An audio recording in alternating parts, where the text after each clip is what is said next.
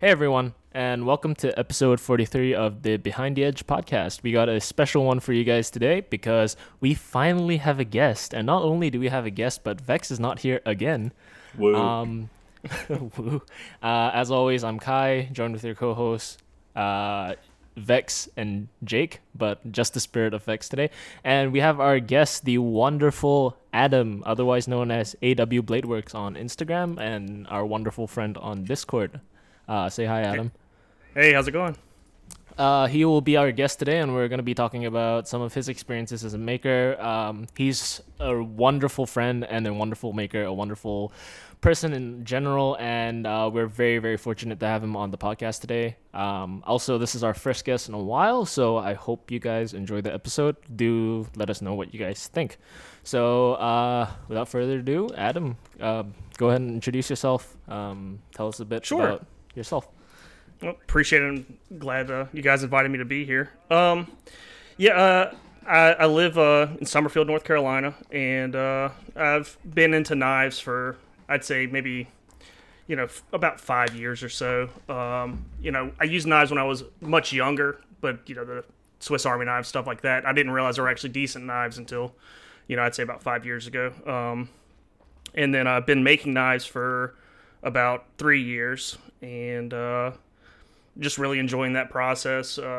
It gives me something to do from home, get a little time to myself, and just really enjoying that and kind of improving each time I make one, which is awesome. And I guess that's about it. Yeah, and also on top of that, Adam is also a big knife collector. He's got way too much nice stuff. If you guys ever want to take a look, take a look at his Instagram, and you'll know what I mean. Check him out at AW Bladeworks. He's got everything from like Sharp by Design down to Emerson. Yeah. Finally got to add one of those to the collection. Hell yeah. Yeah, I keep my two Instagrams separate. So if you're looking for my knife making stuff, it's AW Blade Works, and then I keep my collection stuff on AW Blades. So I had that account first. Yep. So Always cool. Follow him on both. Show some support. He makes some wonderful can't speak fixed blades. If you guys are into that kind of thing, go check him out. Okay, on to the episode. We have one single email from our favorite knife masochist, Mercon. Jake can take it away because obviously Mercon loves his voice the most. Jake, go ahead and read the email and share your thoughts, please. Okay, Jake, I fucking good? hate you, Mercon. Yeah, I'm fine. I think he just had a stroke. I feel like I'm arguing with a fucking stupid wall constantly. Okay. This is from Mercon, titled Mercon's Hot Takes. Again, he emailed in. So, he said, alright, here's some hot takes for you guys to talk about. Wharncliffe is a dumb blade shape with no major advantages over a modified Wharncliffe / sheep's foot. I've never needed a perfectly flat blade where having some belly would be inconvenient. However, I've had many cases where a pure straight Wharncliffe was inconvenient. Really anything that isn't a piercing cut. The idea that Wharncliffes are amazing for utility is stupid. They're good as box cutters to fill everywhere else, where pretty much all blade shapes are honestly good box cutters. If you're making precise cuts, I found them useful. Otherwise, yeah, that's sounds about right to me. What about you guys? yeah, I mean in general, that's probably the last blade shape that I would buy. It's nice to have a little bit of belly on there, but they have their purposes. I mean, you have less chance of stabbing yourself with the knife tip, but yeah, in general, I can see his complaints about. Yeah, I like myself. I don't love having something with no belly. I think a bit of belly is fine. Like mostly warny, and then it comes up back to a sheep's foot. Like that's my go-to.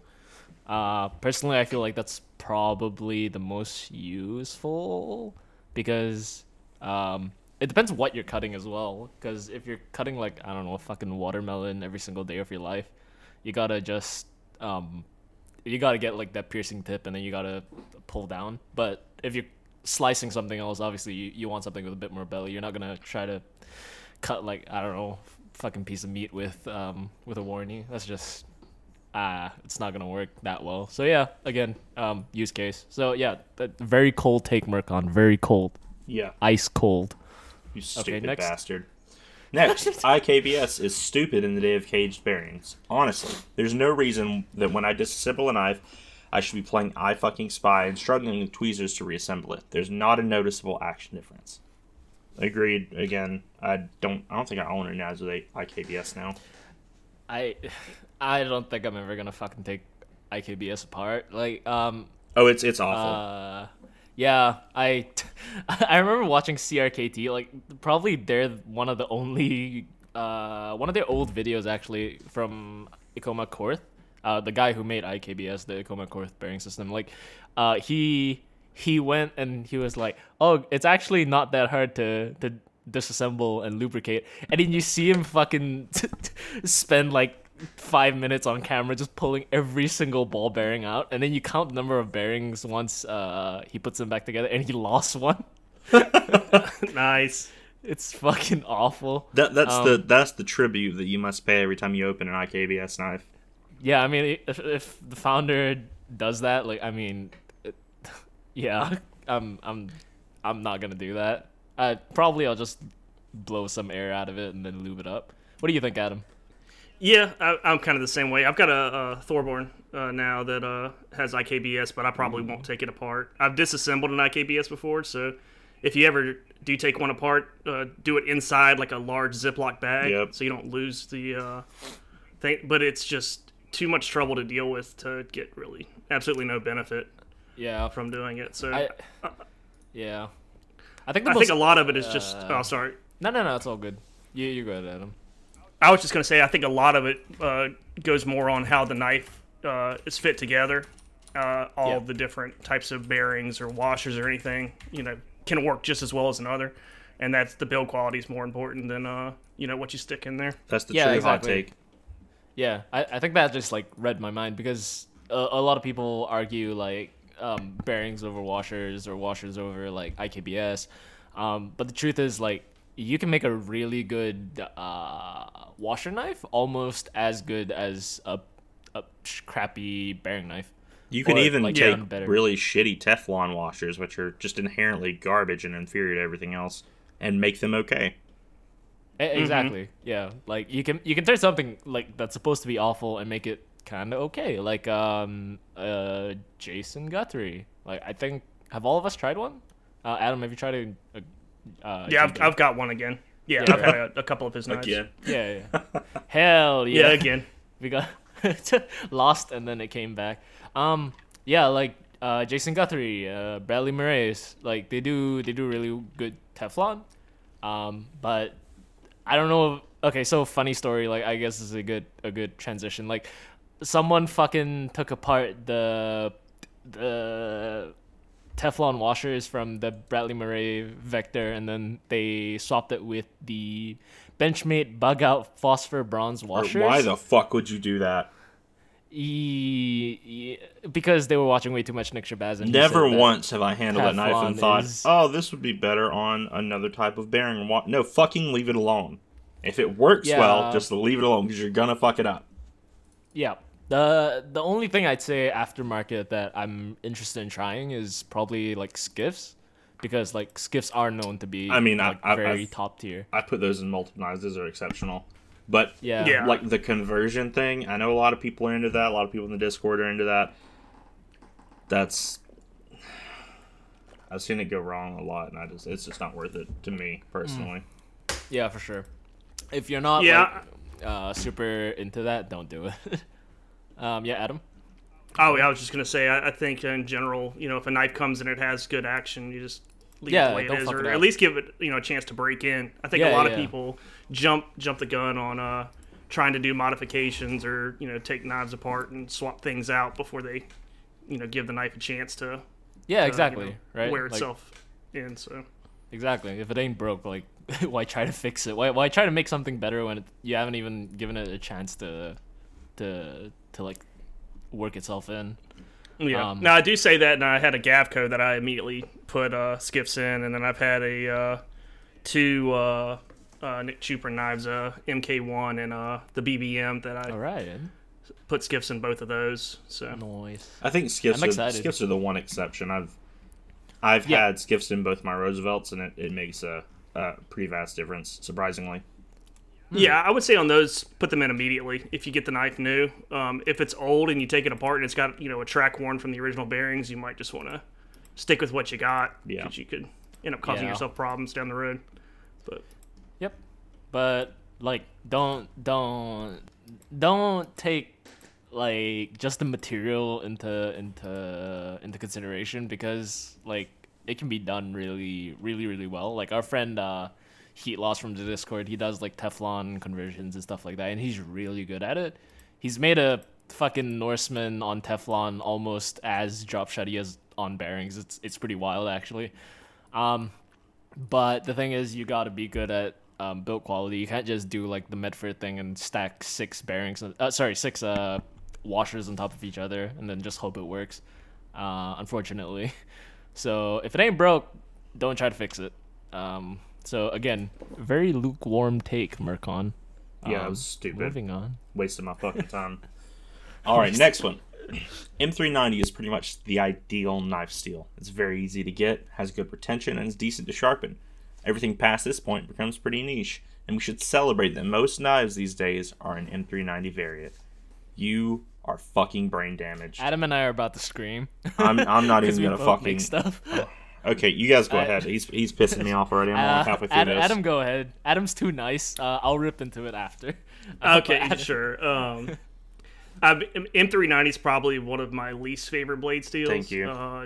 It's fine. I mean, it works good for production stuff because it has a good name to it. You get a decent heat treat and it holds an edge pretty good, and it's very stainless. So that's about what they're looking for. But I mean, for me, I would much rather have CTS XHP, K390, even something like ABL CPM 154. I mean, I like those steels better. I don't really care for M390, and they've got M398 now, and that's something else. If you want a really stainless steel, Vanex is a very good option, but I get the availability of it. So, but I don't know. I don't particularly like M390. I think the real question Mercon was trying to ask is what's better between M390 20CV and CTS 204P? 204P because it's made in America. Cause Carpenter, baby. No, for those of you guys who didn't know, all three steels they're all the fucking same. I think the main issue with M390 is the fact that on a production level, it's very hard to make it decent. You see a lot of companies especially because a lot of people focus so much on hardness, they don't really focus on the maximum potential of the steel. And truth is, you got to bump up those heat treat numbers on that spec sheet, bud. Yeah, exactly. People see I guess this comes into one of our main topics later. I'll bring it back up, but I don't really like it when people say oh yeah, it's an affordable steel and you can heat treat it well. If I want a custom knife out of 20CV or M390, why can't you give it to me cheaper? Because I can get it from China for cheaper. And then they test it and then it's 58 HRC and the grain structure is awful and all that. But the thing is, because so many people slap the steel's name, they attribute the steel's name to how good it is, and that's just not how it works. There's a lot of other stuff that goes into it, so there's a lot of variability. And M390 is mediocre at best, I feel. I don't hate it. I have a couple knives in M390. I think I have a Clark Gunstock in M390 that he custom heat treated. It's decent, but I wouldn't say it's spectacular by any means. In terms of ease of sharpening, well, yeah, like Adam said, CTS XHP, one of my favorite steels, gets much sharper because of grain structure. In terms of rust resistance, Vanex, LC200N, literally anything else as an all-around steel would be much better compared to M390. The maximum potential of M390 is just not that high, unfortunately, as many people would like to believe. So yeah. Yeah, I guess just one hot thing to take. comment on that is, like you're saying, a lot of the times whenever you're dealing with these steels and companies or a person is machining the blades, you can't really get the hardness that high. Like if you get over about 61, your tooling just can't deal with it. Exactly. So you pretty much have to account for the fact that whatever steel you're looking for, you want to find one that is good in that range, that has more or less can be machined but holds a good edge. That's why I think like Nitro V or AEBL is a great steel for that purpose, because you get that to about 61 and it does really good. Whereas, M390, you kind of want it up to, 63, 64 Yep. to get, the most out of it. But yeah, it's Yeah. fine. That knife steel has just kind of become the go-to, but people like to simplify things and put them into easy to understand categories. So Yep, you want to know what the best steel is, and there really isn't one. It's kind of what are you using it for, and the entire process, And like you were also saying, who of the how you treat it. maker- Who the maker Yeah. is, and what exactly are they doing with the steel? Yep. Because obviously you don't want M390 as like at fucking like 40 HRC or something. Sorry, 40 HRC and like 40 thou BTE. Like that's just not what it's Yeah. going to do. You're nowhere scratching the potential of the knife. Jake, you're free to rant now. I don't even know what the fuck to say to this, dude. I mean, if you genuinely think M390 is an ideal knife steel, I can't help you. So much of the hype around knives today is, oh, it's fucking M390. It's M390, guys. It's better than every other knife out there. No, it's not. M390 is, my biggest problem is that it's a boring fucking steel that people charge a premium for. I don't want M390 on another $300, $400 production knife. I don't want it anymore. I want something else. Anything else at this point.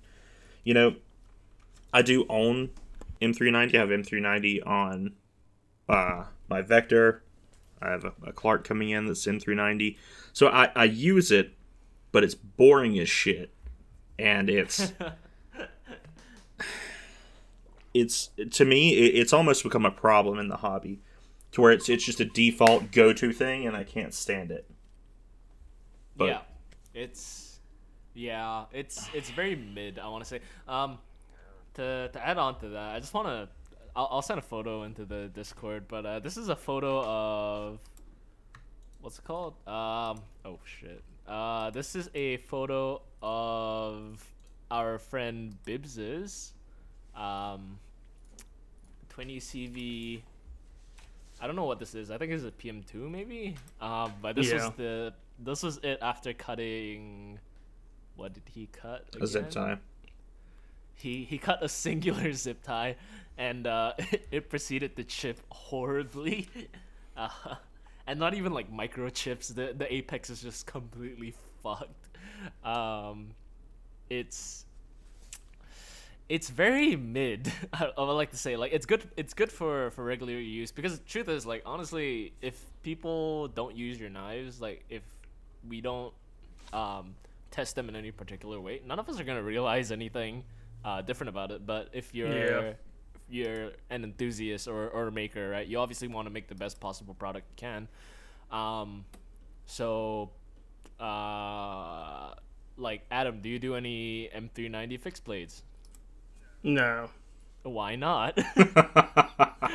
I think there's better steels out there that I use. Yeah, so. exactly, right? Like, Yeah. and for a better price, and it's just not worth the hassle for. Right. Yeah. for I mediocrity. wouldn't want to pay a premium for that steel. Yeah, for mediocrity, you're getting. Yeah. We're not saying it's bad by any means, but it's very, very okay. And I don't know. I just don't like people acting like it's the steel supreme. It's the best all around steel out there. It's the best okay steel out there, based on the stats and just what it's made out of. Okay. Anyway, very warm take. I rate that one like a 6 out of 10. Very warm, Burkon. Okay. Jake, next. Does he have anything else? Yeah, this is gonna be the one that makes me go to his house and kick him in the fucking mouth. Spyderco wire clip is utter garbage, and you're wrong if you like it. It's wobbly and unergonomic compared to any decent milled clip. Okay, motherfucker. You shut your whore mouth. The Spyderco wire clip, if it's wobbly and unergonomic, then you probably have it on a shitty knife to start with. It's probably one of the more ergonomic clips that I've used on many Spyderco knives. It's deep carry. It looks very minimal for an office. I find it very, very good because it matches some of the pen clips that I have, and it's simple. It works. It's a fucking bent piece of wire, and it's still one of the better clips out there. And the fact There's no sharp edges on it either. No, it's rounded. All of it's rounded. There's nothing to catch. There's the retention's damn near perfect on them. They're amazing. I love milled clips. Milled clips are probably one of my favorite, but the problem is there's a lot of them that are fucking done wrong, and they just don't work, whether it be for ergonomics or retention, or, a lot of people fuck up milled clips. Spyderco almost always does the wire clip properly. Okay, I'll let you guys take over from here. Adam can go ahead, I think. I mean, I think it's a good clip. Aside from, you could say that it doesn't look that nice, which, you can't really disagree with that. Yeah. But as far as just a basic clip, it works really well, and it's something that keeps the cost of the knife down. And I think a lot of people are interested in that. I think if I was going to recommend a production knife, you can go with any Spyderco, and you pretty much can't go wrong. Like, they just make really good knives for, as far as production companies go. I mean, their stuff is solid. So I've got nothing bad to say about a wire clip. The mill clip thing, there's really not a standard to how it should be done. So I think that's kind of what Jake was saying, where you get some that are good and some that are terrible. Some have really good retention and some really don't. So, at least with the wire clip, that the clip's going to work. So if you need to make sure that you get a knife that stays in your pocket, it's a good option. Yeah, exactly. Like, I think the wire clip is damn near perfect because I live in a country where, like, obviously you don't want to be showing off stuff that you're carrying. So I enjoy deep carry, and it's actually really ergonomic. Like, other clips you kind of fumble with it a bit when you slide it in and out of your pocket, but the wire clip tends to just easy in, easy out. So I don't know, like, I've never had any issues with it. There was once maybe where I had what's it called? Spyderco makes this, like, dumbass Balisong pen, the Balio, I think that's what it's called. But it's like a Balisong pen looking thing, and I just kind of bought it for fun. And it had a wire clip on it, and it was really flimsy because the whole thing's made of plastic. And there was once where it got stuck on a seatbelt, and so it bent out of place. But that was more my fault because, like, I was kind of fucking around with the clip a bit. And also the whole thing was made of plastic, and it's like $15. So the other day I bent a milled clip. I bent the milled clip on my Oz. Yeah. Oh, so no. It's not just that one. Can happen to any clip. Yeah, exactly. So, like, I mean, if you fuck with it enough, really, you could probably mess up any kind of clip. But if you want something deep and ergonomic, I'd go with it. I really enjoyed it. I really enjoy the wire clip in general. It sits really deep. I don't have anything to complain about. Like, I don't know how someone could not like deep carry. Except, I don't know, fucking, what was it called? Jim Skelton. There we go. Calling out Jim Skelton. Is he still alive? In one of his... He's still around. He's still around. He's still kicking. He posts the occasional political meme. No comment. I would expect no less. No comment. But yeah, there was in one of his videos where he was like, milled clips are superior because, like, there's no reason to have deep carry because everyone's gonna know you're carrying a knife. I have a counterpoint to that. I live in a country where people do not like knives. So deep carry, the less you scare people, the better, you know. But that's just my opinion because obviously I'm a bit of an outsider here. But in general, honestly, there's nothing bad about it. Like with deep carry and with wires and shit, I find it hard to complain. So, a very hot take. How much would you rate this one, Jake? Rate Murcon out of 10. Rate him as a person out of 10, or just this? Based on this question. Fucking 0. Wasting my time with these Sick. fucking emails. I want no more emails. I mean, he from flies you all the time. helicopter, so like I don't know if you can even go below 7. That's pretty badass. I would as far as the comment about people knowing you're carrying a knife, I would probably say that most people probably have no idea that knives Yeah. even have pocket clips on them. No. Yeah, exactly. But a wire clip would be less conspicuous, definitely, yeah. in comparison. So Yeah, and then yeah. meanwhile you have like Emerson, which is like shallow as fuck, and they have the whole skull and the Emerson wing logo and whatever. yeah, I would say most people, whenever you would say I carry a knife, they would probably assume that it's like, in a sheath on a belt buckle or something, or on your belt, Yeah. Boomer not carry. like in your pocket. So anyway, Yeah, for sure. They expect like boomer carry. So Yeah, they don't. Very No is- one's fucking looking at your pockets. You're looking at other people's pockets, and you're weird for doing it. Okay. fuck yeah. You're 100% right. yeah, Like, I what- can't think of a time that I am like going around looking at people's pockets. Yeah, it's what true. the fuck are you doing looking at people's Yeah. pockets? Like pervert over the here, only man. times you look in someone's pockets is either A, you're trying to mug them, or B, you're trying to pull their pants down. Like I don't think there's any other time. Why would you do that? Okay, I anyway, told you I wasn't a moving good on. person. All right, next one. There's only 2 left, thank God. Most knives with flippers are better with thumb studs. Okay, I agree. Thumb studs are superior to flippers in damn near every case. I don't have an argument for this. I don't like flippers, but I believe, because Adam owns a decent amount of flippers. Do you have an issue with this statement?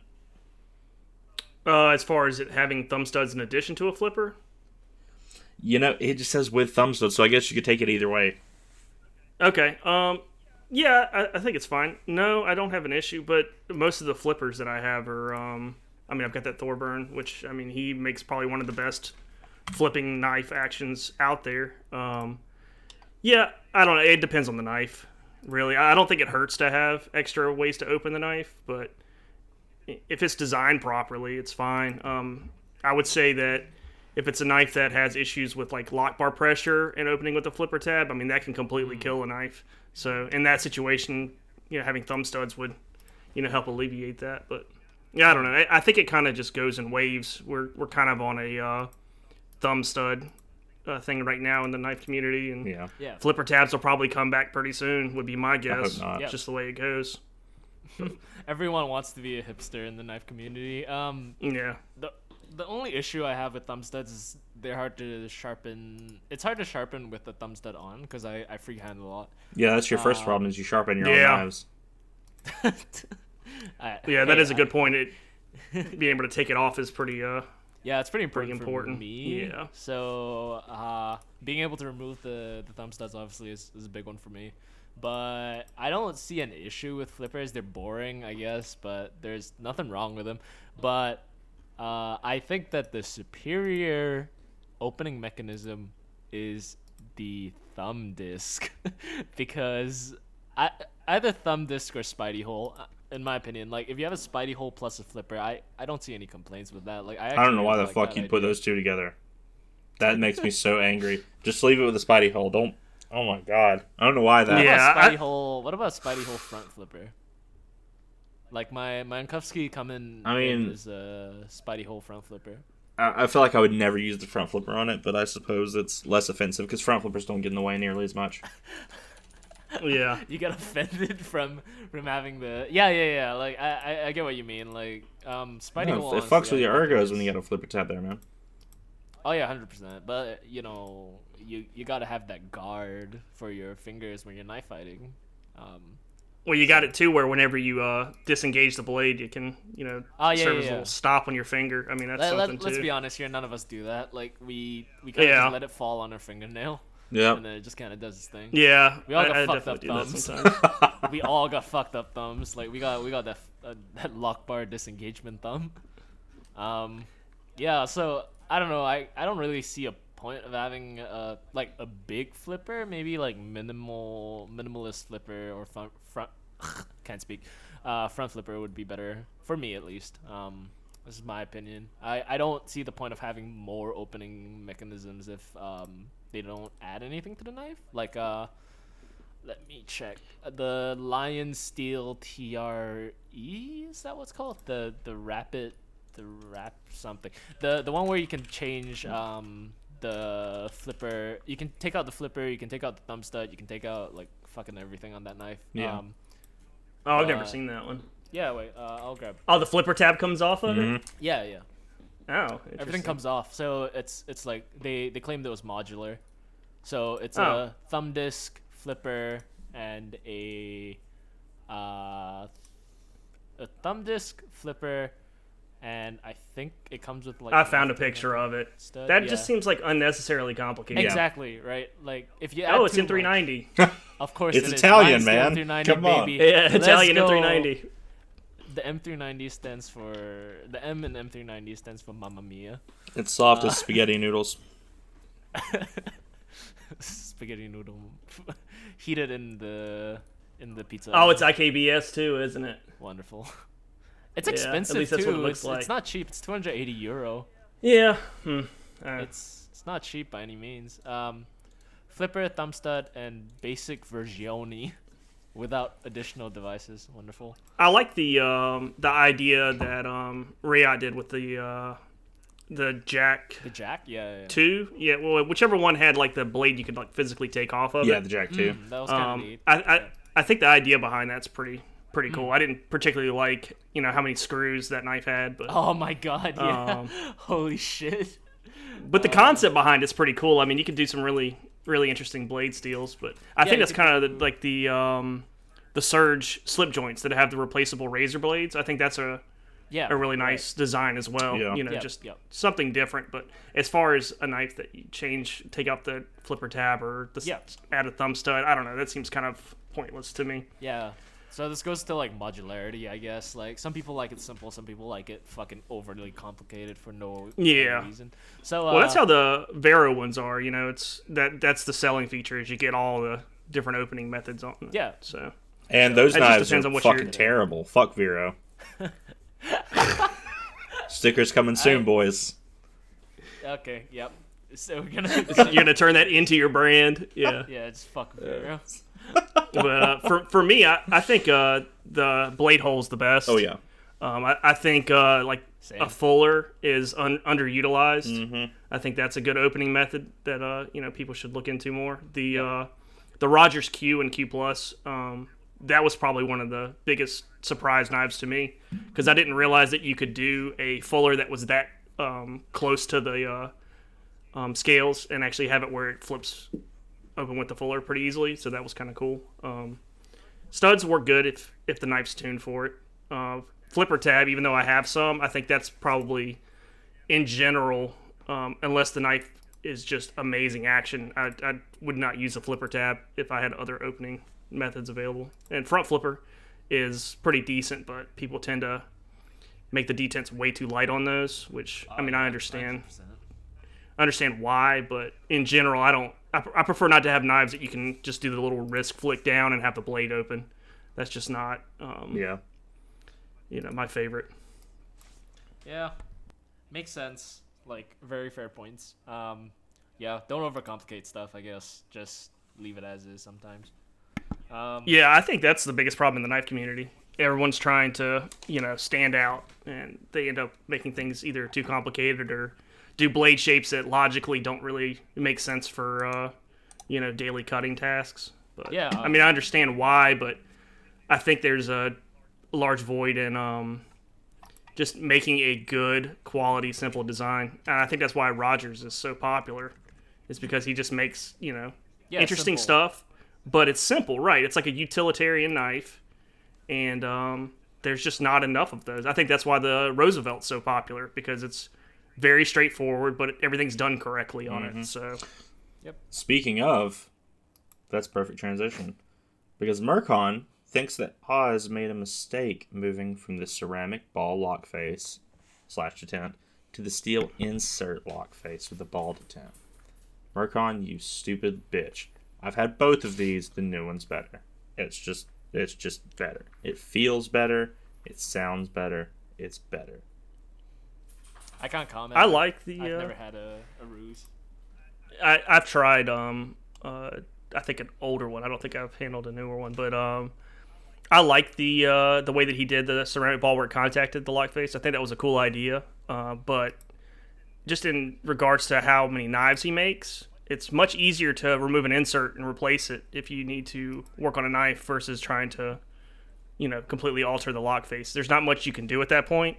And then you also have to worry about, with that much pressure on the ball, contacting the lock face, it's probably eventually going to need to be replaced, or, you can have issues with it falling out or whatever. So Yeah. I think the insert is smart for him. And, I don't see how it could be any worse. Yeah, from a cost perspective, it makes sense. Like, why, like, stuff wears down eventually. Same thing for the user, though. If you send your knife in for warranty, and it's going to take him significantly less time to swap out an insert than it is to try his best to remove that fucking ball, Yeah. Yeah, you exactly. probably just need a new lock side. Yeah, exactly. And, like, worst come to worst, like, he can just send you a replacement lock bar insert, and then you can just do it yourself. I don't know. It depends on, like, warranty and all that, and I don't mess with that. But from the maker's perspective and the user perspective, I don't really see what the issue is, because it's hard as fuck to get a tiny ass ball out of a lock face. But again, that's just our opinion, and it's better than yours, Mercon. Mercon's opinion is trash. And he signed off with sticker. Hugs and kisses, Murky. We love you Sticker too, coming soon. but Love you too. you're a fucking idiot. But we love you still. We love you even if you are an idiot. You're our idiot. All right, I need my blood Okay. pressure to go down a little bit, so let's move on to the carries for today. Wonderful. Yep. Alrighty. Who's going first? Adam, what are you carrying today? Sure. Well, I had to shill for my boy Brian, so I'm carrying the Void XL. Motherfucker. Oh, hell yeah. My favorite knife. Yep. Get yourself one if you can. I want one, but I'm poor. Are you gonna just give me yours like on an extended loan for like 30, 40 years? Just let you hang on to it. Just for a little while. I hate that he stopped making them so quickly. Yeah, they I didn't think he last only made long at like all. 2 dozen of them. It was a Yeah, that custom was. XL, Yeah. yeah. Yeah, I like the. We were kind of talking about the production version earlier, but yeah, the XL is. I mean, to me, if I only could keep one knife, that's probably the one I would keep around, just for, the design and just how useful the blade shape is, and having the opening hole. So all around, to me, it's the perfect knife, but to each their own. Neat. Yeah, I see how some people could complain that like the Void wasn't as popular because I think it branched out a bit from Brian Nadeau's usual design language, because he used to make like very very slim, very like aggressive looking blades, like the Hurricane, the Typhoon, and then the Void is like the little chubby brother. But I don't think that's necessarily a problem. He was trying something different, so I think it's a good design. I think what the main issue is for the Void was just the shape of the handle just didn't work for a lot of people, because Yeah. it tapers out at the end. And then Yeah. one of the best things about his other designs were the flipper tabs actually pushed forward the way it's curved, so Yeah, right. you get the full length of the handle. And on the Void, it actually is set back into the handle some when it's open, so you lose a little bit of the grip. And I think honestly that's what made the difference. So the Apex that should be out, I mean, well, based on Riyadh, maybe we'll see it sometime in the next decade. Riyadh, please. Those should be much better in comparison. So Yeah, looking forward to just seeing how that one turns out. yeah, for sure. If Riyadh ever finally finishes their production runs for certain things, One day. Yeah, they're just like so much better than everybody else. I mean, I can't blame yeah, they are. people for wanting to go with them. So it's just something to 100%. deal with. I mean, I think we were at like a couple years ago, maybe like 4-month wait time, and now it's like 8 months if you're lucky. Yeah, So and it completely makes sense as well. It's not like it's not super surprising, because they are like the top tier of what's called like Chinese manufacturers, and nothing wrong with that. Props to them, but you guys just gotta wait a bit longer. So yeah, speaking of which, that reminded me of news we can follow up with before the main topic. But anyway, Jake, what are you carrying today? I am carrying my Gooseworks folder. Hand them over. I wish this thing had a fucking name, but that's all it's called. It's just called the Gooseworks folder. Yeah, if you if you look it up, it's literally. Yeah, I know it is. But I don't know why, but it is. I really like this knife though. I've been carrying the hell out of it since I've got it. It's, I don't know why, but it's just really good. Just really enjoy it. It's CPM 154 as well, yeah. Yep. Oh my gosh, it looks very simple and very clean. It's almost a bit reminiscent of I want to say a Terzuola. Yeah. A little bit. Yeah, it does have that look. Inkosi. Yeah. Yeah, Inkosi Terzuola vibe. Yeah, it's basically like Terzuola and Chris Reeve fucked and had a baby, and this is it. It's actually extremely close in size to the large Sabenza as well, but with better ergonomics, in my opinion. And this amazing thumb disc, and it's on bearings, so it's better than the Sabenza's shitty washers. Oh, it's on bearings? Yeah. Wild. I looked it up. It says looks good. Resco Instruments makes it. Is that like a small company? Or? They make watches, so Oh, okay. Got it's it. I don't know how it works, but some of them are branded Resco, some of them are branded Gooseworks, because they're made by a guy I think who works for Resco. What the If you fuck buy is them, going on here? if you buy them from Resco, they're branded Resco. But if you buy them from his Instagram page, like I did, you get the sweet Gooseworks logo, and it says Gooseworks on the clip. And I just like all the times it says Goose, so this is the one I got. The guy's It's nice from looking. Coronado,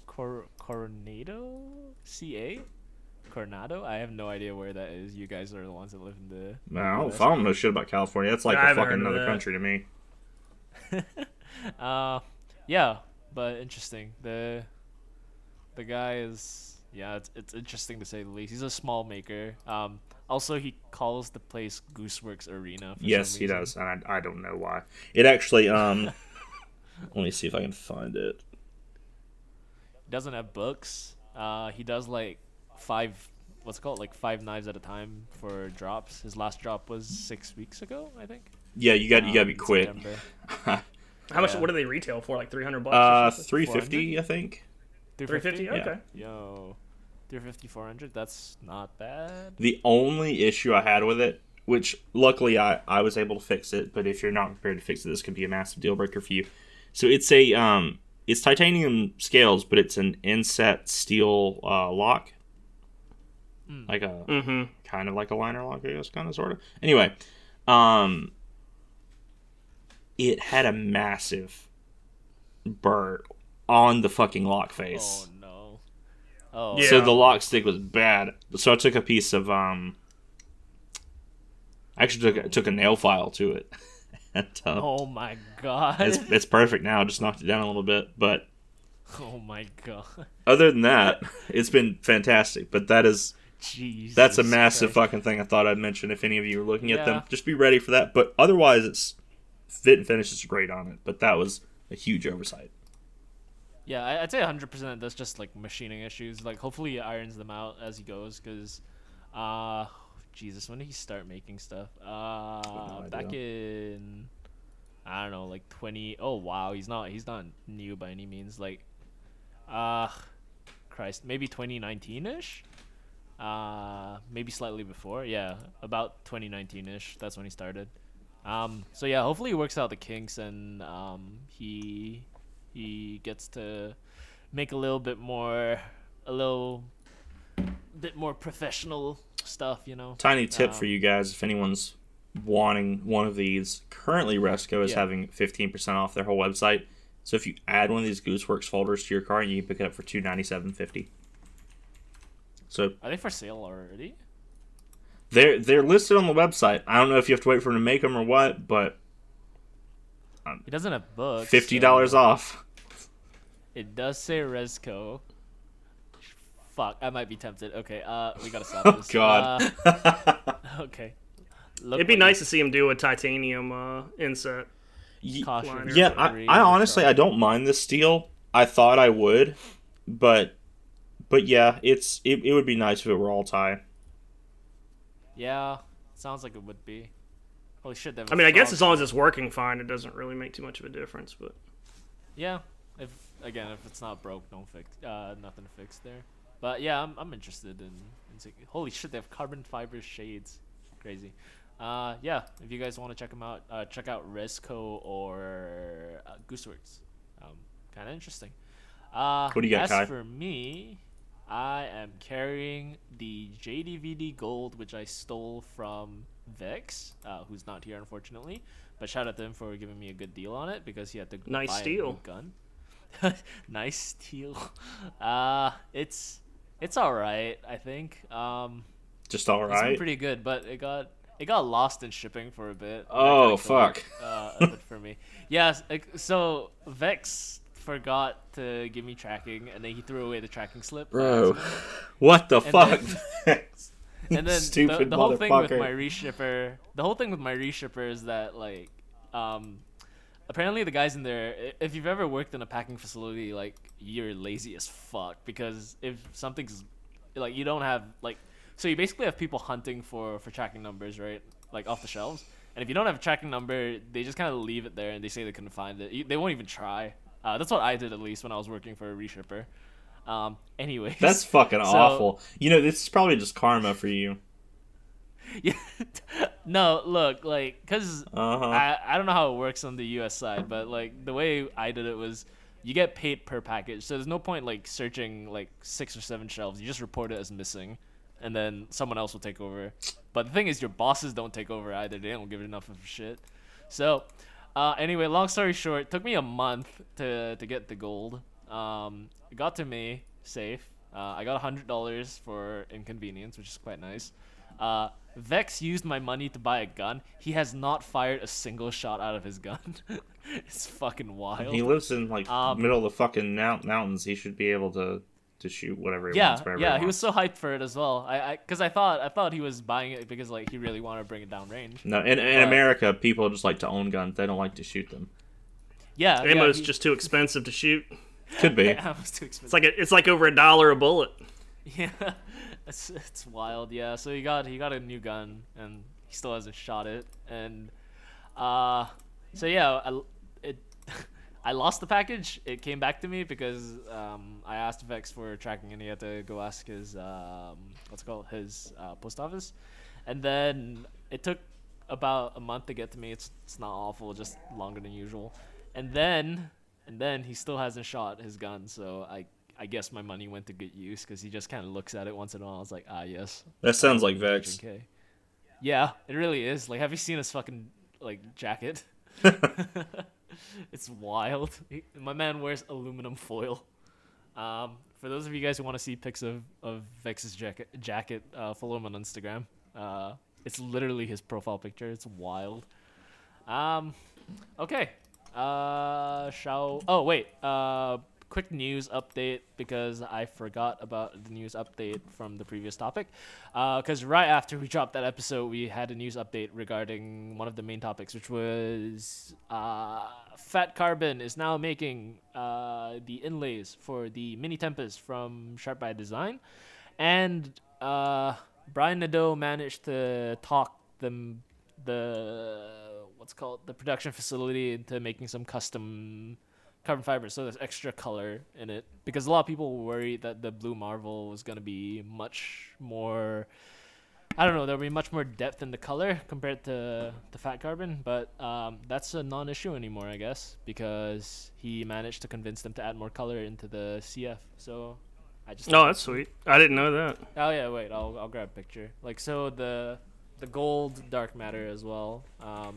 Yeah, I saw the gold. That looked amazing. Yeah. The blue and the purple. I haven't seen those yet. It's 100% custom. It's he asked for like extra what's it called? He asked for extra color in the resin, so they accommodated Nice. that. Yeah, I think That's it's why super Brian's cool. the best. Hell yeah. Yeah, so good on Brian and good on Fat Carbon for addressing like potential concerns and all that from their customers. I think that's super neat of them, and yeah. I sent a photo to the Discord if you guys want to take a look. It looks. I know Jake was a bit worried because he said he didn't like dark matter because it looked a bit too. I don't know what's the right word, like stale. There wasn't enough color in it. Yeah. Yeah, that's the that's fucking problem. literally what it was. It I looks think. awful. Yeah. Most of the time. So hopefully this It fixes looks like it. marbled carbon fiber, and then just like some little drops of color. Yeah, it's like somebody I mean, that spilled gold some looks color really in your carbon good. fiber. Someone spilled color. Oh, no, I mean, if it's the not purple right looks ones. anywhere near as nice as that gold one does, that'll be pretty sweet. Fingers crossed. Super excited for the blue. I actually really like the blue resin that they use. I think it looks nice on the dark matter. I think it's one of the Yeah, Card made me a scale with the blue dark matter, and it does look good. It's just the purple that I've seen is just there's hardly any Which any is a purple shame in it. because It's just kind of like the the splotches. color of purple that they used in it is very nice in my opinion. It Yeah, is. I agree. I mean, if it has a depth of color, anywhere close to how much is in that gold, I mean, that's gonna look really nice. Yeah, I wonder if anyone does like a big batch of production stuff. Like if you buy a bunch of CF, like whether they'll accommodate you for, like if you have like a minimum quantity ordered, like if they'll accommodate, like can you add more color, for like smaller custom makers and stuff like that. That's a cool thing to think about. But Yeah, maybe they'll do these and just get such good feedback that they'll just start doing it that way naturally. yeah, for sure. They'll make a killing out of it. I mean, I think for he might have been able to work around an exception. I don't know if they would do it for smaller makers, but because he said his order from Carbon Plate was what, like 20 grand or something like that for the deposit. Yeah, right. Like 10,000. 10. So that's a fuck ton of money to me. Yeah. So they were probably a bit more willing to, be like, okay, yeah, we'll add some more color to this batch for you.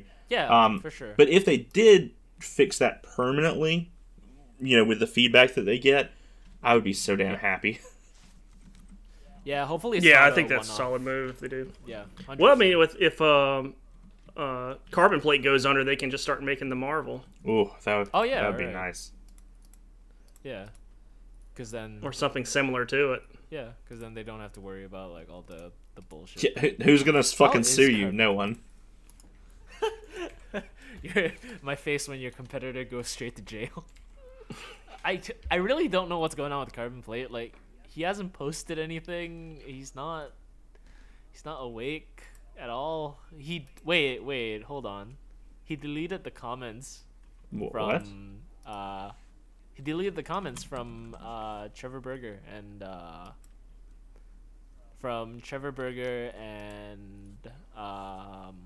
Sharp at Design. Well, he delivered Trevor's material.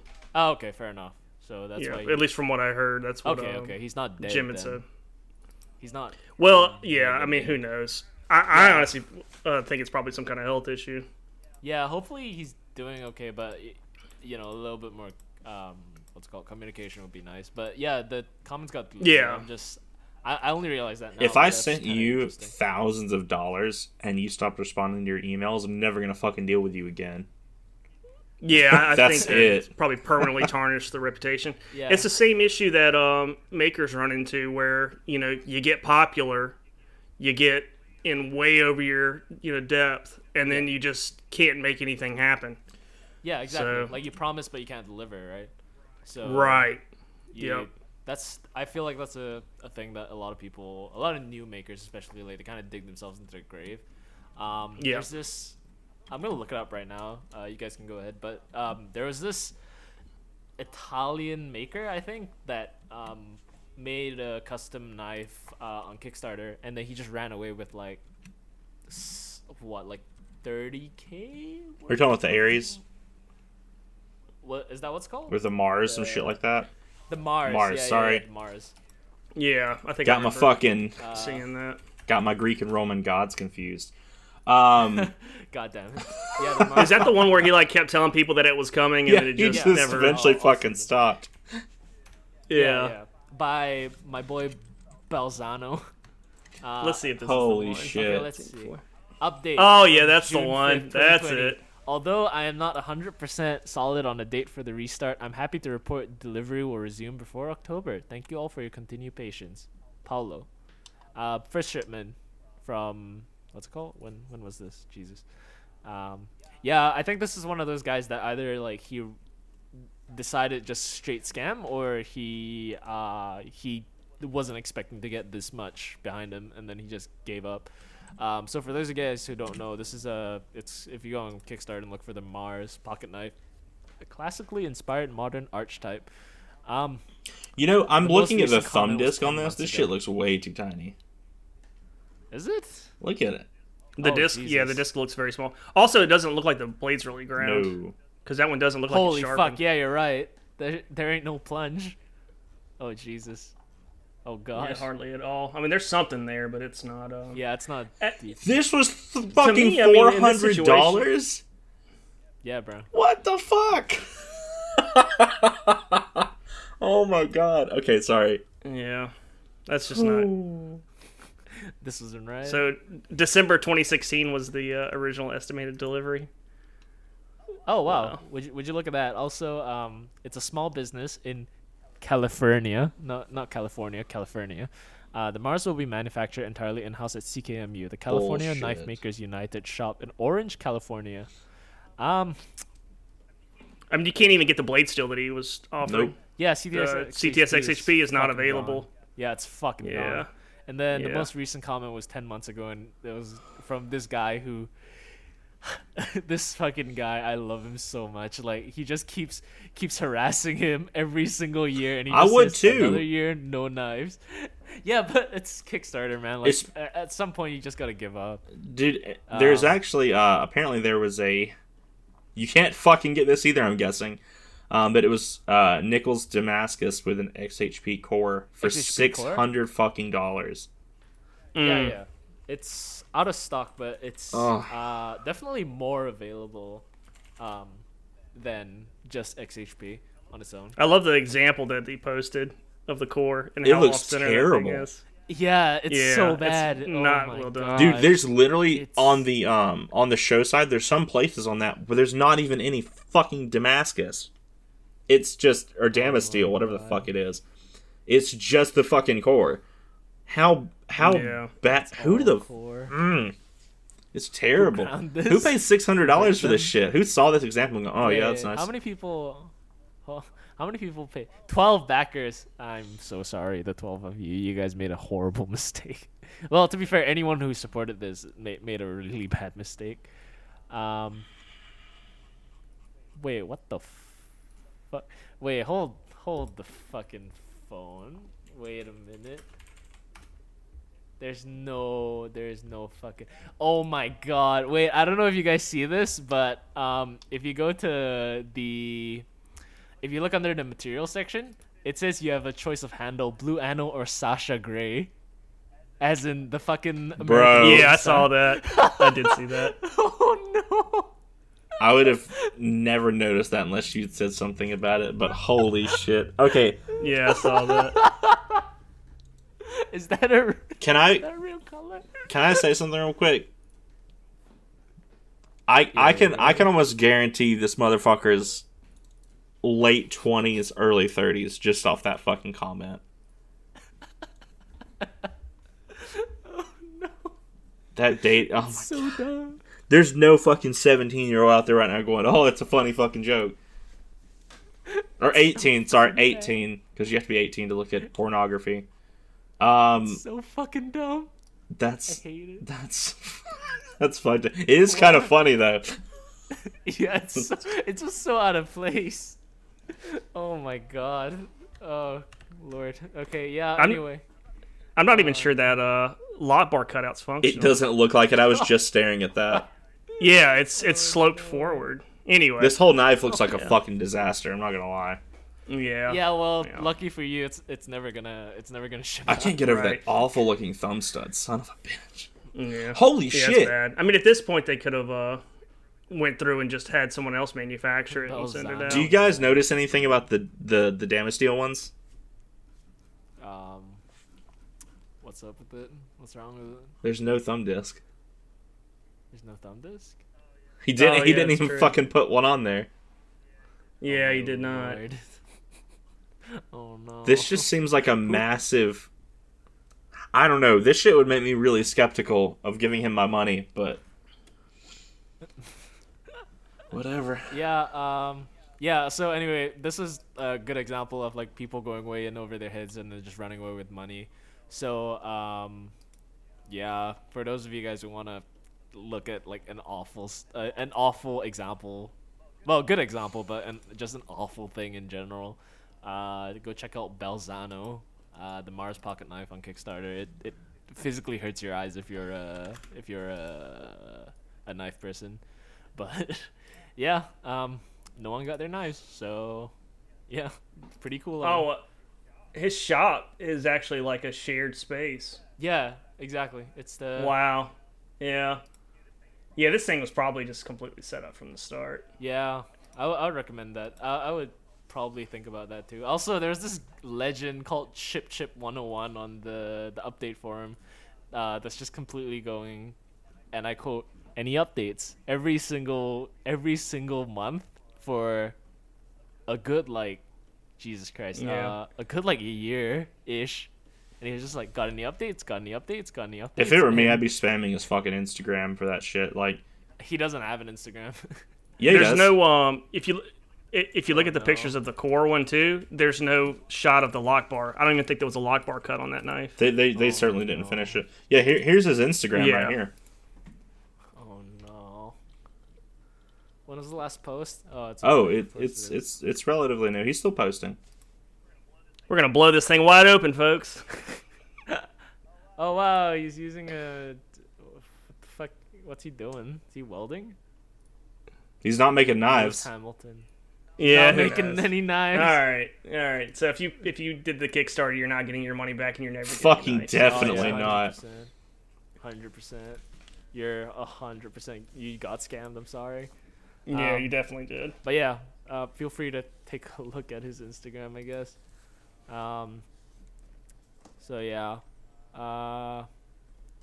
Okay, let's move on to the other thing. So our main topic for this week, well, we have a couple, but we are going to ask Adam a couple questions, and we're gonna get his opinions on some things. So we're gonna start with some of his pet peeves as a maker and some myths he'd like to debunk as a maker and collector himself. So Yeah, sure. I think we kind of addressed part of it earlier when we were talking about the M390 thing. As far as steels go, there's always a trade-off with the steels. There is no the best steel, so you kind of just have to look at where you live.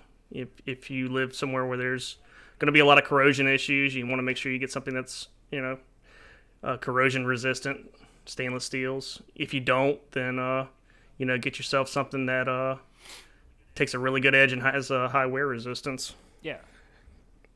I think, yeah, as far as pet peeves go and debunking stuff, I think, you go back, 4 years ago or so, 3 years ago, and I think there were a lot more bad information out there. I think Knife Steel Nerds, Dr. Laren Thomas has Yep. pretty much set everybody on a good course.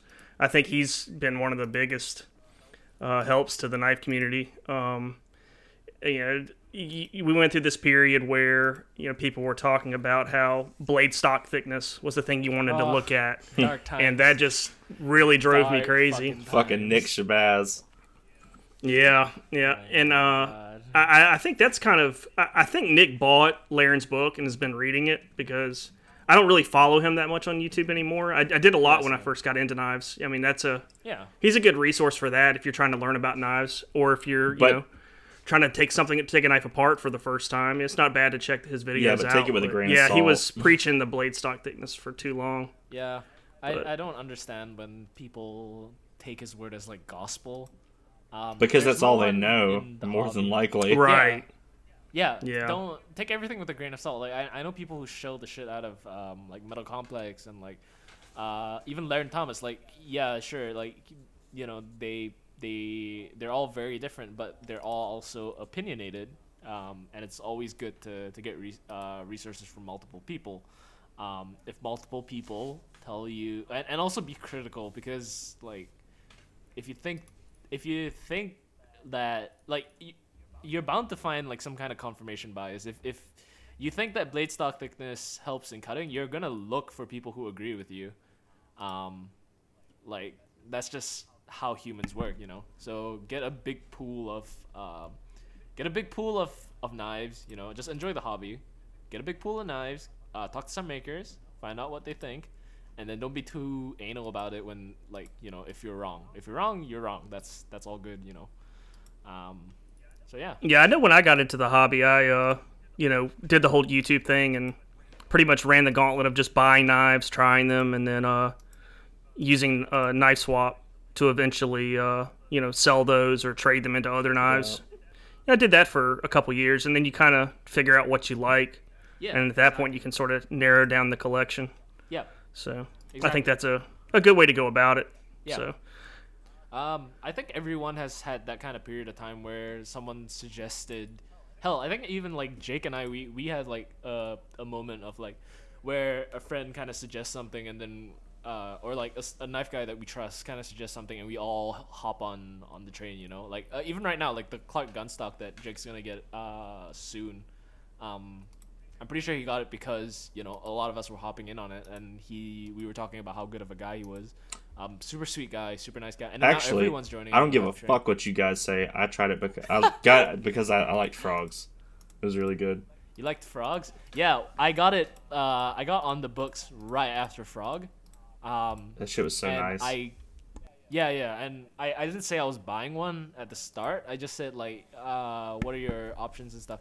And he's just such a wonderful person to talk to. But if we didn't have that suggestion from, you know, like, fuck, who found him? Like, I think Vex, maybe? Vex found fucking shit. Bradley, too. I'm so...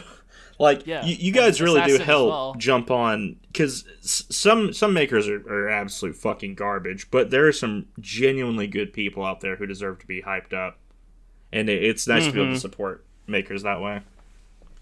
Yeah, for sure. Yeah, and so, you know, it's always good to, if you find a nice maker, like Adam, have a conversation. They're more than happy to talk to you, or about, like, you know, their opinions or their side of making, because obviously you're gonna have differing opinions from different makers.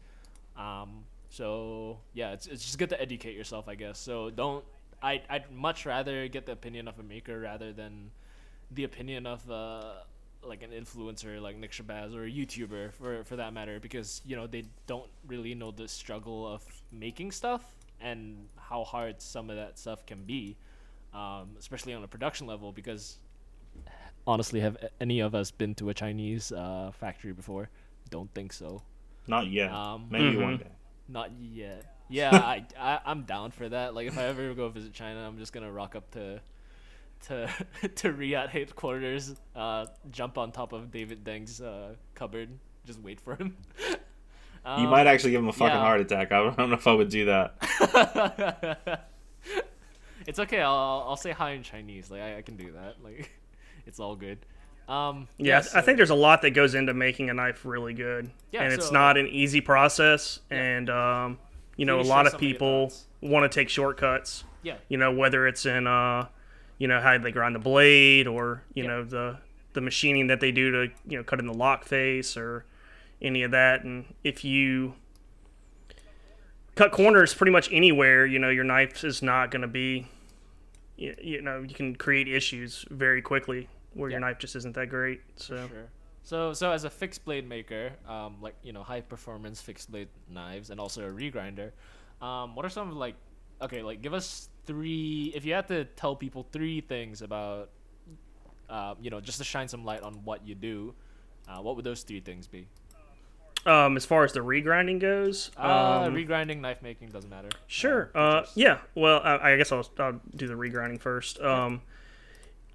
For me, I use an 80 grit abrasive to start off with, so nothing too aggressive because you don't want to take off too much material.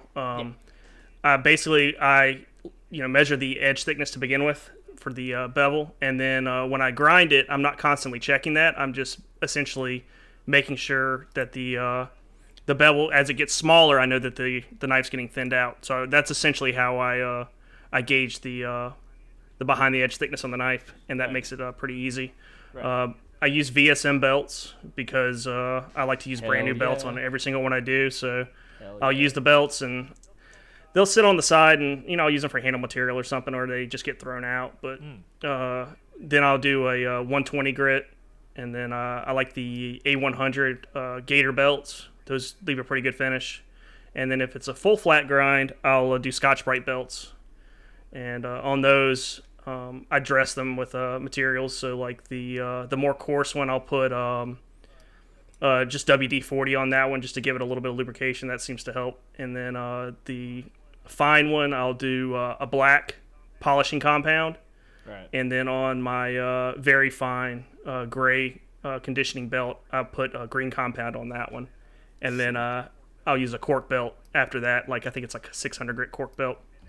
And that one's dressed with a green compound too. Yeah, you get and that leaves a really nice finishes. belt finish, in my opinion. Yeah, wonderful. Like you get some wonderful, like damn near polished satin with that. It looks really good. Thanks. Yeah. I'm happy with where that's at. The issue you run into is if you do like a saber grind where you have the flats, you pretty much can't use the conditioning belts on those because you'll end up scratching the flats where that meets. So on those, I'll usually just finish with an A100. It's a little bit harder to get it all blended in nicely, but it's not too bad. I think that's one of the biggest advantages to hollow grinding. Yeah. It's really easy to get a really nice blade finish on that, just because more or less once you get the hollow established, you can really lock the blade into that. Whereas with the flat, it's very easy to just kind of twist or turn or not be exactly where you were before. So yeah. So that's really good actually. Like, so for anyone who thinks about like, oh, why are regrinds so expensive? Can you regrind my, I don't know, like cheap Chinese folder that costs $5 from the flea market? He could, but abrasive costs and all that. He's got to pay for belts. Going thin behind the edge is great, but you got to have a steel that's heat treated properly. Yeah. Like that's why I think Spydercos are probably the ideal knife for a regrind, just because their heat treating is, for the most part, very good on whatever range of steels. I think they do an excellent job with K390. So to me, if I was going to say, hey, what knife do you think I should buy? I would just get anything in K390, have it reground, and then you pretty much got one of the best user knives you can get a hold of, especially for the steel. So for sure. Like it's probably one of the end game steels in my opinion. Like if you get something really thin and also in a steel that can support it, that's damn near like end game stuff. Because if you had one knife for the rest of your life, like that would be wonderful. Because it's just gonna keep cutting, and it's very minimal to take care of it, so you're not gonna have to stress over it too much. Yeah, that's another nice thing. Like once you get it thin, sharpening the knife is just so much easier because you're not just having to remove massive amounts of steel. Yeah, I mean 100%. You can. Once I grind a knife down, now that I've gotten more used to the Edge Pro, I can put a new edge on a knife, and I'd say 20 minutes is about all it takes me. So it doesn't take too much. Now, I mean, it used to take me well over an hour, but once you do enough of them, it gets much easier. Yeah. This is where it starts becoming like skilled practice, and skilled labor. So obviously you charge for that, and you do a wonderful job on a lot of your stuff as well. Appreciate that. Just got to make them faster. That's my biggest thing. Yeah, same. I always struggle, like, because I'm working at a day job in the army as well, so like always struggling to find time. I got to finish a thingo from the other day. This weekend, but we'll see. Okay. I've got a ton in progress, just hanging up, waiting to go, that have all been heat treated. So that's wonderful. It's just more or less just grabbing those and getting them to work. So that's wonderful. Hopefully I'll be able to crank some out. I want to shoot for maybe one a week, but still waiting on the even heat to get here, and then I'll try to make some chef knives. That should be here soon. I mean, I think it was like 12 I'm so weeks. excited for that. And then yeah, that's pretty sweet. And I got a hardness tester too that I need to get that thing tuned. That's so cool. Yeah, that's gonna be awesome too. So looking forward to that. Once I have those, then I'll be able to do everything myself, Right. which will be pretty awesome.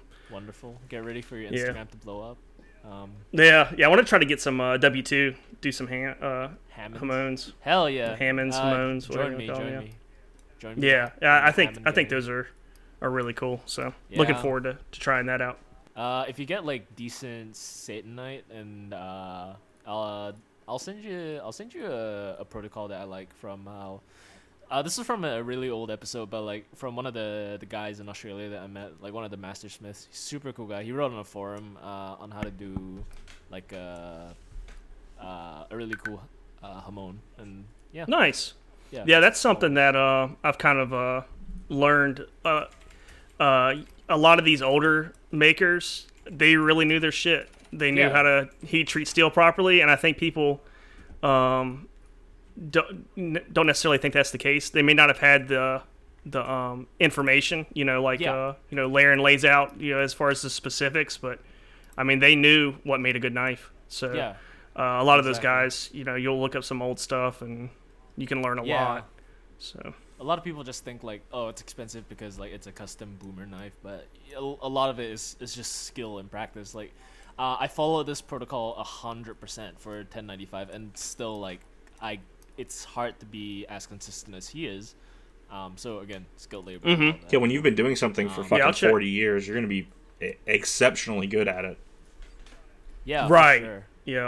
Yeah, and also like I mean I was guilty of the same thing when I first got into it. I thought that forged knives were just too expensive for what you were getting because Yeah. but you actually see the process of someone doing it and you realize how much skill it takes to not have a steel that has cold shuts or inclusions or cracks Yeah. or any of Oh that my stuff, gosh. and you realize that a lot of extra work goes into those, Yeah, so you get some really cool stuff. So for sure. yeah. That's always Yeah. nice to hear about other people and like how seriously they take their work, because obviously you can take the easy way out and just sell something with the crack or a chip or something, but more often than Yep. not, that's not a good idea for your business, which I guess comes to our next thing. Who are some makers that you really like or have talked to, or they've helped you along the way, and then just give them a quick shout out? Sure. As far as for me, like I was pretty much taught, taught myself through YouTube videos. Yeah. So for people getting into knife making, Ecom Knives, Mike Stewart, he has some of the best tutorial videos out there as far as knife making goes. I mean, he's got some for fixed blades and a lot of videos on folders too. Walter Sorrells has some hell good yeah. videos Walter Sorrell, too. yeah. Let's see, who else? I think what want other to videos shout I've out seen. A&W Blade Works for giving me tips Oh yeah, when I was starting out. yeah. He's that's been super just helpful. stuff that I got from other people too. Exactly. So it's just So it's passing this, that like, on. Yeah, it's this cool like generational thing, like Yeah. passing from person to person, and I always think that's super cool. 'Cause Yeah, that's one of the things I really like about knife making is a lot of people are just willing to share the information. There's not a lot of people that have something that they want to try to keep, secret. Yeah. So I think that's a nice thing, and that's one thing that the traditional makers are really good about. I mean, they just share patterns with each other like it's nothing. Yeah, So they're there's not- super open, especially in Australia. Like if you go to a blade show or something, like you'll just see the makers talking about like different heat treat protocols and all that, and Mhm. they're all like just photo bombing each other and shit like that. And it's just you can tell they're all friends and they're not competing. Yeah, right. You don't see very many people complaining about, hey, this guy stole my knife or stole my pattern. Yeah, exactly. So- Especially from the older guys, because they're way past that stage. They know Yeah. what makes a knife good, and if it's worth selling, it's worth selling. If it's not, it's not. So Yeah. Yeah. Yeah, and I completely understand. You spend a lot of time designing a knife and coming up with something, and then someone basically takes that and uses it. yeah, I can understand, the issue behind that. But to me, it just seems like a lot of times, if you're a good knife maker, if you can get your name out there, like there's enough people that want to buy your knife that it doesn't even really matter if someone's trying to rip off your design. No, you're naturally going to rise to can, the top if you're doing something very well. Right. Sure. I mean, and you can see that from just the way the secondary market is. I mean, there's not a lot of people making knives that are of quality that's as good as you can get. So people, when they find those makers, their knives typically go up in price, and yeah, that's kind of the way that it goes. But there's always I guess a risk whenever you're dealing with the custom knives that you can just end up getting from a maker that doesn't respond to you. So you end up getting a knife that's just completely jacked up, and then they won't do anything to try to help you out on that. So Yeah. there's definitely a risk in dealing in the custom knife world. So I understand why people gravitate to the makers with good reputation, but yeah. So that covers shout outs, which is always nice. I want to give a shout out to Alan Elishewitz for giving tips on marketing.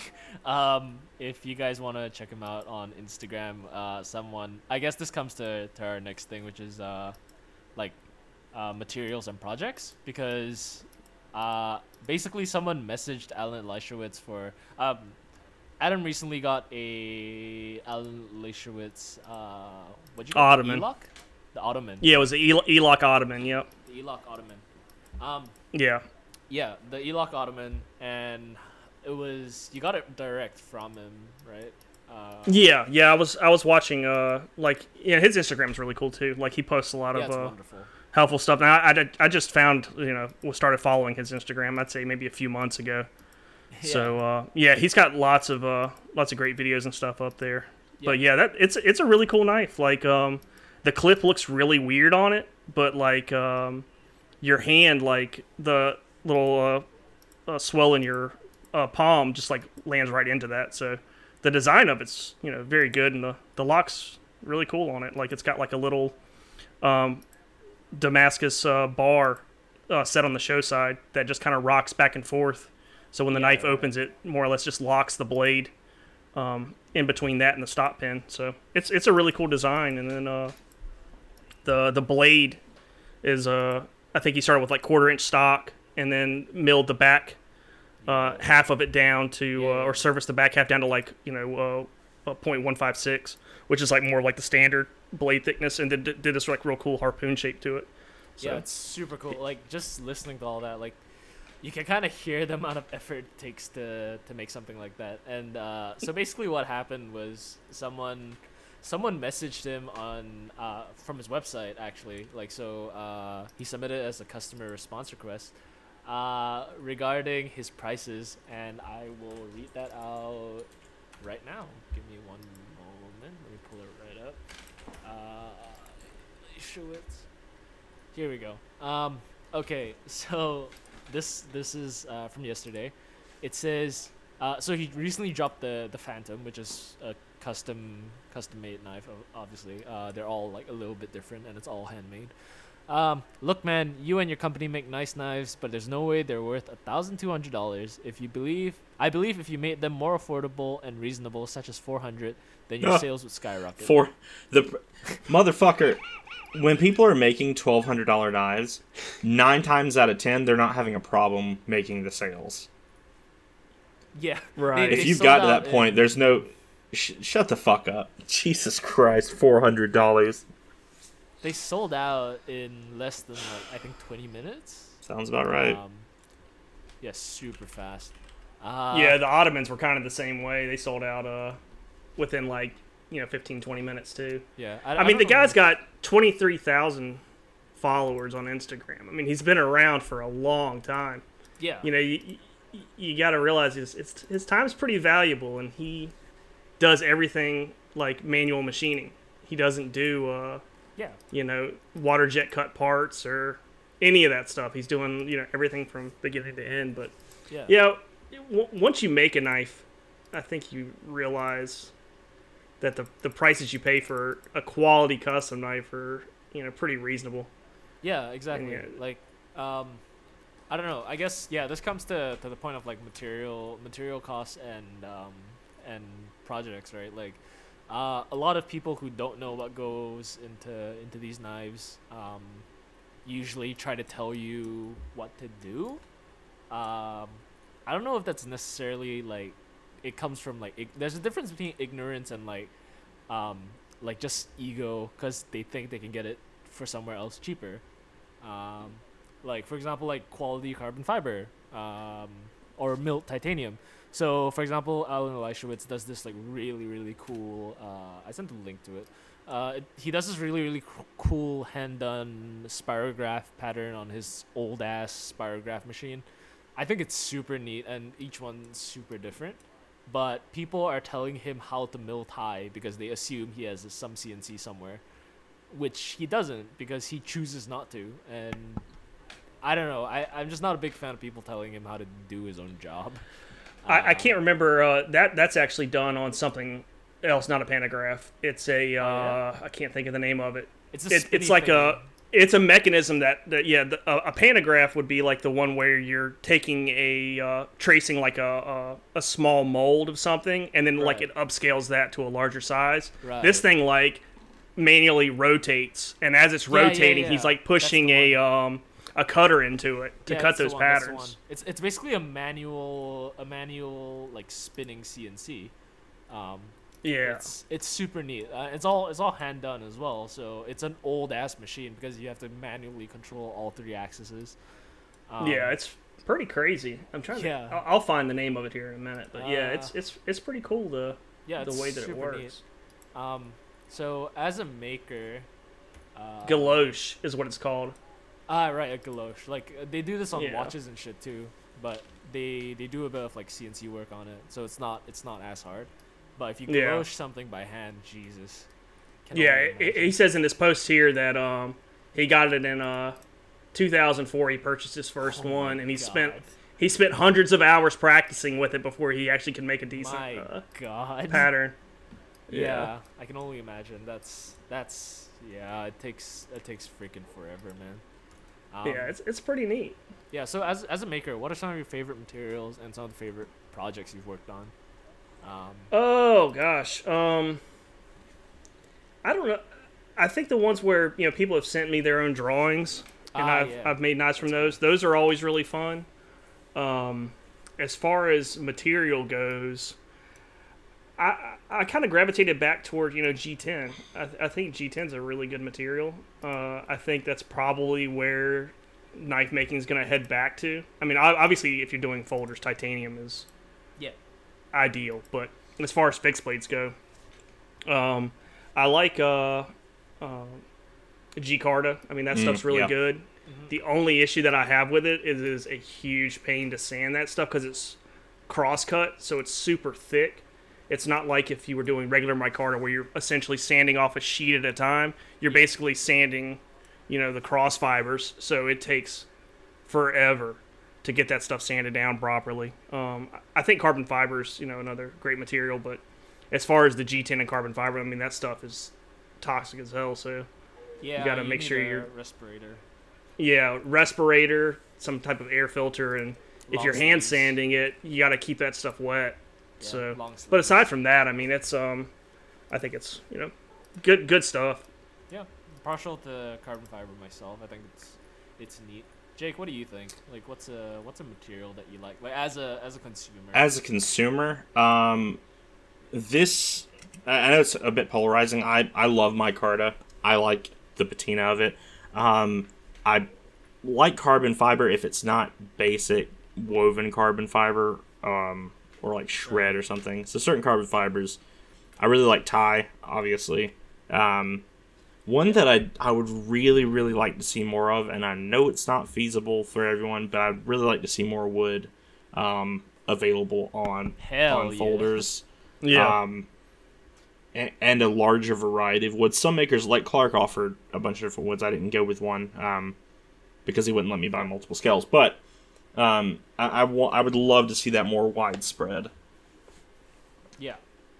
I think wood's underutilized. Agree. Yeah, because everyone's a bit afraid of the stability of it, even though it's literally stabilized. Um, Right. it's probably as stable as you could possibly get because it's made the same way that micarta and carbon fiber is, and then people are like, oh, but it's not stable. That's not how it works. Um, it's treated under a vacuum. I'm partial to wood too. I think both are really cool. Yeah, I think you can get some really nice wood, and that's good. As far as the carbon fiber goes, like I really don't care so much for like you were saying, like the Yeah. basic stuff. But honestly, if you media blast it, it completely changes. Oh yeah. 100%. Yeah, it puts these like really interesting like texture to the carbon fiber. Mm. I don't know. Have you seen the ones that I media I blasted, haven't. Jake? Do you have any pictures of them? Okay. Yeah, I'll pull one up. Texturing looks Here, super so- good. I can imagine. It's feels good it's as well. really nice the way that and it's just really basic to do too. Yeah, it's a simple procedure if you have a blasting cabinet, but it looks super neat. It gives it like a completely different dimension, and I think that's super cool. But yeah, G10 is reliable, I guess. I like G10 that's and what I if kinda it's wanna finished say. certain ways or certain colors of it. Because with Right. G10 you do get access to colors that you're not going to get otherwise, apart from like Cerakoting or something. Yeah, But 100%. But I think it gets a bad rap because it's usually not done very well from like Yeah, lower because production companies. yeah, and also it depends what kind of G10 you're using from where. Because there's some G10s that are more epoxy than fiberglassy, which is usually like a cheap way Yep. out. You can tell by grinding it; it just fucking disappears. Hinderer does it decently. His texturing is okay. It's not like pants ripper level. Yeah, I didn't mind the Hinderer G10. Spyderco, if I've sanded several down to just knock off the aggressive texturing on them, and they're great at that point. Yeah. But when their texturing on G10 is just awful, Yeah. it's way too It's- aggressive. Yeah. 100%. Yeah, G10. We gonna come full circle. If anyone has thoughts on G10 or wants any suggestions for cool materials, please let us know. Just shoot us a message on our email. And our last couple questions, which is open to all three of us. Do we have any bad experiences with custom makers or companies that you wanna? You don't have to name them if you don't want to. Who are your least favorite makers? I really like that Uh, texturing on that carbon fiber, Adam. Yeah, it looks Yeah, really totally. good. It makes that stuff work. This Like, is our boy Hanks. Wing. I was so jealous of that design. I wanted that really bad. It's a rhino. yeah, it came out pretty. Yeah, good. I was, Yeah, That was the pretty first decent. compound grind I ever Really? did. Oh wow. Yeah. that came out really good then. That's wild. Yeah, Yeah, it that's somehow freaking worked wild, out. Dude. Least favorite makers. I like the Kydex too. You said. Yeah, least favorite makers, Vero. bad experiences. Oh well, he's not really I a somehow maker. He's a felt that designer coming. because he's never made a damn thing in his life. Yeah. Yep. Yeah, I see I where honestly that's haven't coming had a from. bad experience personally. I had a Will Moon Oh. Oh boy. in a shopping. Well, you know, I was just getting into custom knives, and I was like, "Oh, who lives near me?" And he was in Poor Apex, bastard. which is about an hour away. So I was on his website. I had one designed up. It was in a cart, and then I was like, let me just like Google search this, and then I stumbled on the Blade Forums posts about how Dodged terrible a he massive was. bullet there, bud. And then yeah, I did. Yeah, so I didn't order that, but that almost happened. Like I was literally about to buy. I think it was a Banshee at that point was what the model Yeah. was. Yeah, that, new ones. The yeah, new, he the was newest making. ones. Yeah, the one that came right after the Stormcrow. And I think whenever I was looking at that stuff, I had found that video that Vex had posted, It's one. It has doing his 1.6K. his one video reviewing the Stormcrow. That was so good. It's Yeah. so dumb. It's just I've never seen a video convey like a video of a So guy's much hands on anger. a knife convey so much. Yeah, so much emotion of it just rattling the fuck away. It's so bad. Oh no. Yeah, I mean those knives are you get to a certain price and that the knife better be damn near perfect. Like I can understand little quirks here and there, but you got to hit all the basics if Yeah. you're going to be charging $1,000 or more for Oh, a knife. the Yeah, second, yeah. in my opinion, the second you pass fucking $800, it better be beyond exceptional. For me personally, I know a lot of people that bar is way higher, but No, I would agree with you. I mean, you get to that point, and I mean, it's got to be good. Yeah, you expect your money's worth, you know. Like a lot of people get knives and they get really underwhelmed, but I guess it's on the buyer as well to make sure the maker is legit and all that, and they're not cutting corners, which I guess is a problem that some makers have. I think the majority of people who make knives probably cut corners. Yeah, exactly, because it's just easier. I mean, it's the same as Yeah. any other job, really. Everybody fucking cuts exactly. corners in their job.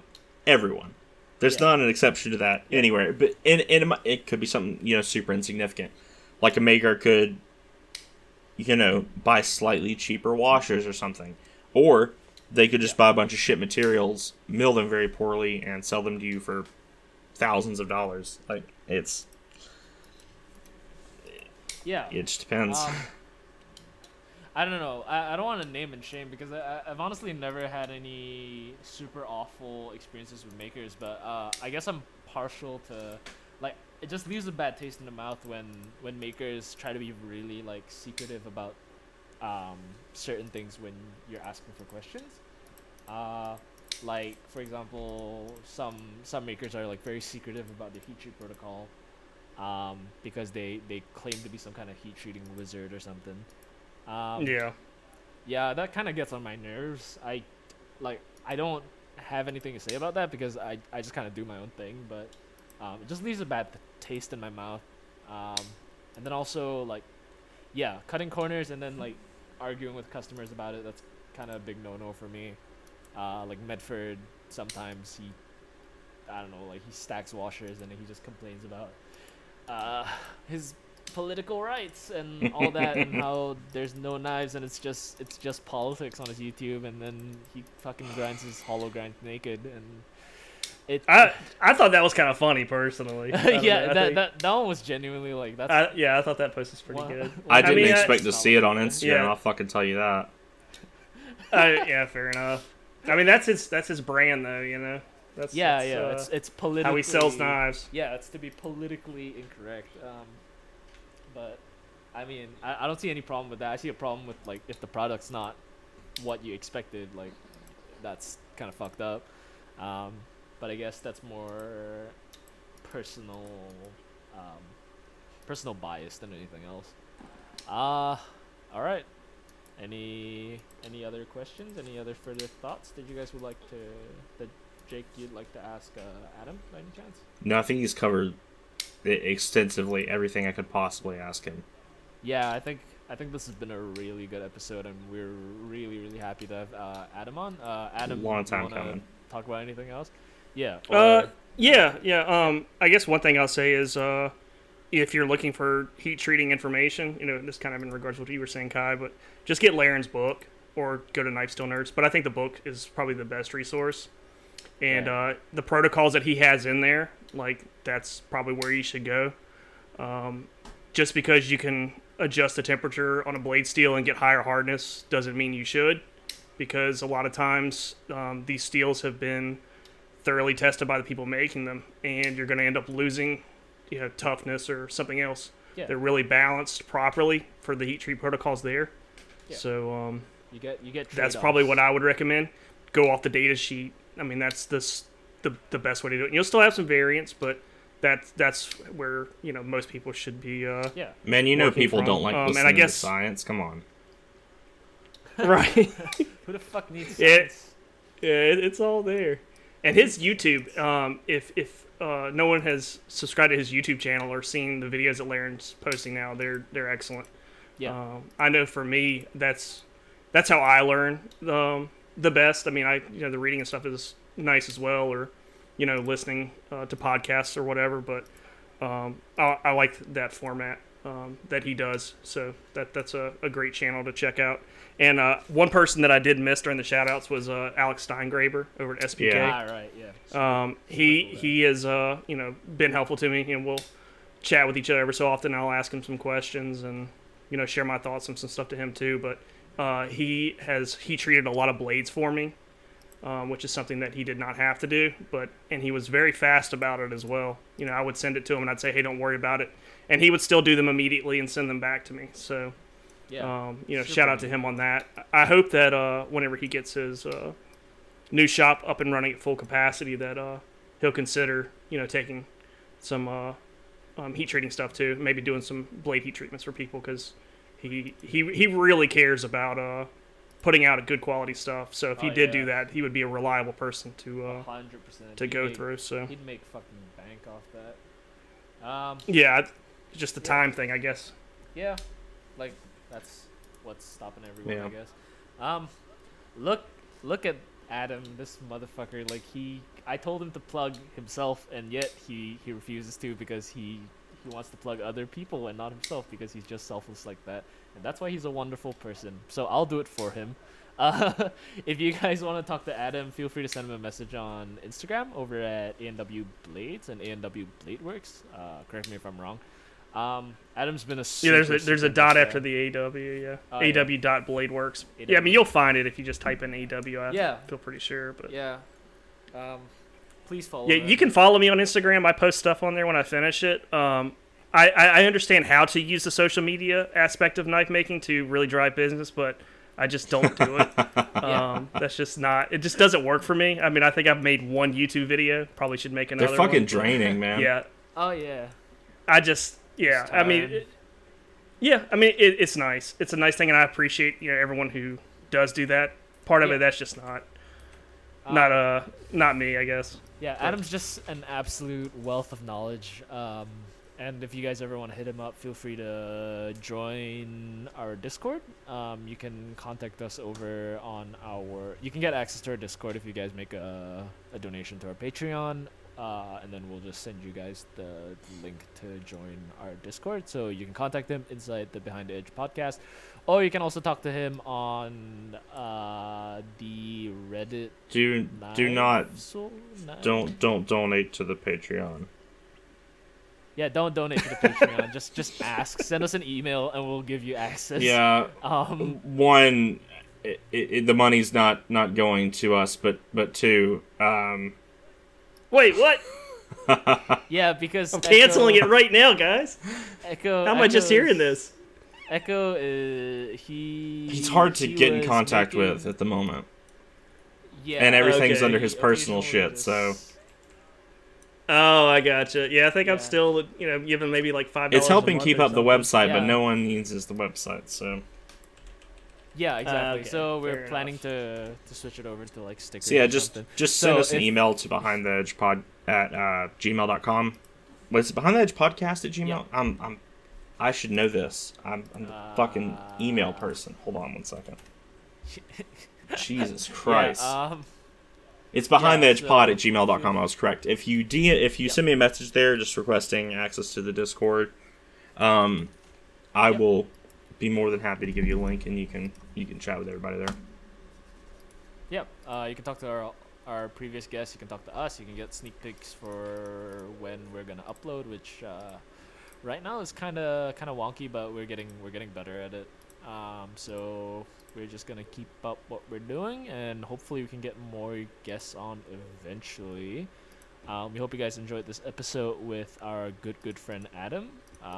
If you guys ever have any questions about heat treat, grinding, you want a knife reground, you want tips on just knives in general, feel free to contact him. He's just such a wonderful person that I just have to keep shilling him. Feel free to message me Instagram or you can contact me through my website too if you don't for some reason have Instagram. But I don't use Reddit as much anymore these days, but you can message me on there if that's what you got. So yep. And if you guys need custom fixies or you guys want to get a regrind, he has very, very competitive prices. I want to say they look amazing. I try to price it where it's reasonable for the amount of work that I'm putting into them. So I would say expect some first come first serve stuff to come out probably in the next few months, and then I'll be doing kitchen knives, and then I'll possibly take some orders on those. I've got the rough blanks cut out. It's just more or less Yep. just hammering down the materials. So that's a possibility What too. steel are you going with keep on an eye out. those? But thanks for having me. What steel are you What's that? going? Magna Oh, ABL Sweet, for now. fucking dope. I might do some Magna Cut later. I'm fine with the ABL. But yeah, I love that. yeah. steel. I mean, to me, it's a good steel. You know, It is, it's 100%. easy to sharpen. It's stain resistant, and you know, it's good overall. Yeah. It's well balanced, kind of like it falls in that same category as CPM 154. For Now I sure. think Magna Cut's a great steel too. Yeah, I can't wait But to try it. yeah, I'll probably do some kitchen knives out of that maybe later on. The biggest issue that I had was just availability. Yeah, I've heard a lot of on it, people are so. unable to get it at the moment. Period. Yeah, it's the most popular steel right now. I wouldn't be surprised if eventually that gets phased in as, you know, one of the go-to. It'd be nice to see that happen, but yeah, it's pretty cool. I mean, the steel properties on it are pretty awesome. It's got a lot of things that the other stainless don't. I think he has more vanadium in there than others, which is very good for wear resistance. But you commonly don't see that in the stainless, so it's cool. Yeah, Good steel. it's super neat. So keep an eye out for that, and if you guys are interested in something like that, just check out Adam, as we've said before. We hope you guys enjoyed this episode of the Behind the Edge podcast with our first guest in a long time. We're gonna try to keep up the work. Feel free to email us at behindtheedgepod@gmail.com, and then also just shoot us a message whenever. We enjoy talking to you guys. We enjoy making content. Except when you, we can. Mercon. And we're except Mercon. We're gonna get a sticker dedicated specifically to you. Son of a That's gonna be a bitch. thing we're doing. Yeah, and so we got more plans coming along. So yeah, thank you guys for listening. We hope you guys had a good time. And we hope to make more content for you guys. Talk to you guys soon. Thanks, guys. See ya. Fucking idiots.